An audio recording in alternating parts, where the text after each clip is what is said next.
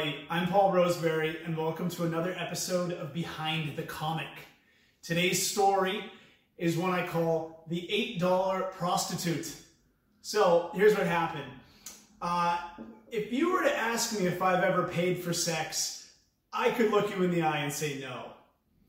But if you were to hook me up to a polygraph and ask me that same question, technically maybe. And here's why. All right, pretty simple story. One night I was out in Hollywood. My buddies and I had gone to this restaurant on Sunset, and the place was packed. We kind of waited a little bit to get a table. Finally we did. The place was jammed. So when we ordered dinner, we knew it was going to be a while before the food was ready. I was a smoker at the time, not anymore. But so I decided to go outside and have a cigarette while I waited for the food. As I go outside, there's only one person out there. There's a girl smoking a cigarette, young, cute girl, and I didn't have a lighter, conveniently. So we start having a conversation. She seems like a cool chick. She finishes her cigarette before me. About halfway through my cigarette, she goes, "Well, hey, it was nice chatting with you, but I'm working, so I gotta get heading up the street." Didn't quite occur to me the exact words she used when she said she had to go. But our conversation was flowing well, and I still had half a cigarette, so I said, "Yeah, cool, I'll walk with you." I'm thinking she had to get back to work. As we take a few steps, I'm like, wait a minute.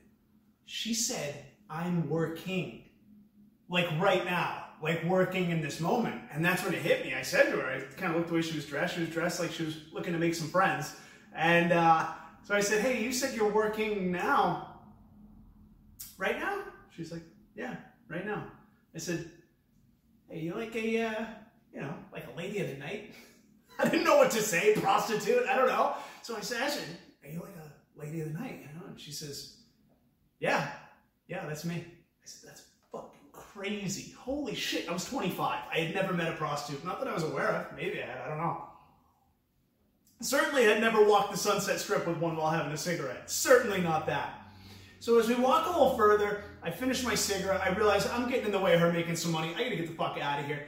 And but there was something on my mind, and I had to bring it up, so I did. I turned to her. I go, "Hey, can I just throw something out there?" And she's like, "Yeah, like what?" And I said, "I had no idea I'd be meeting a girl tonight who does what you do, but I'm from kind of a quiet life in New Hampshire. I moved here to have stories. I live for stories. Here's what I got. I have $8 in my wallet right now, okay?" And I said, I know that's nothing, but is there anything you can think of that we could do for $8 that would constitute us making a transaction, just so I can add this to a story, just so I can have the story, just so I can say that I've paid a prostitute before? Is there anything you can think of?" She looked at me like she couldn't believe it, but she laughed. She thought it was kind of funny. She's like, "What do you got in mind?" I said, "I don't know." "Feel your tit?" She's like, "Yeah." "Yeah, no problem." I'm like, oh my God, this is unreal. So I said, "Well, cool. Right here?" Or like, she's like, "No, just come on. We'll, and she points to a Wendy's over there. She's like, We'll go behind that dumpster over there behind Wendy's." I was like, all right. As we get halfway over to the dumpster, I said, "Hey, I'm just going to ask you one more time.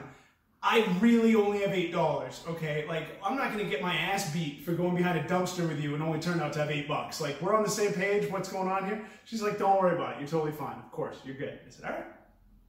So we go behind the Wendy's dumpster, and I pull out my wallet. There it is, a 5 and 3 ones. I show it to her. I said, here's what I got." She's like, "Cool." Puts it in her pocket and just fucking pulls out a tit. Pretty sweet left tit. It was looking good. I'm looking at it. I felt like I was in the movie Big, and I just look over and I just kind of, just gave it a couple squeezes and a little honk, and then I switched up grip. I actually went a little more produce, kind of waited a little bit. I don't know.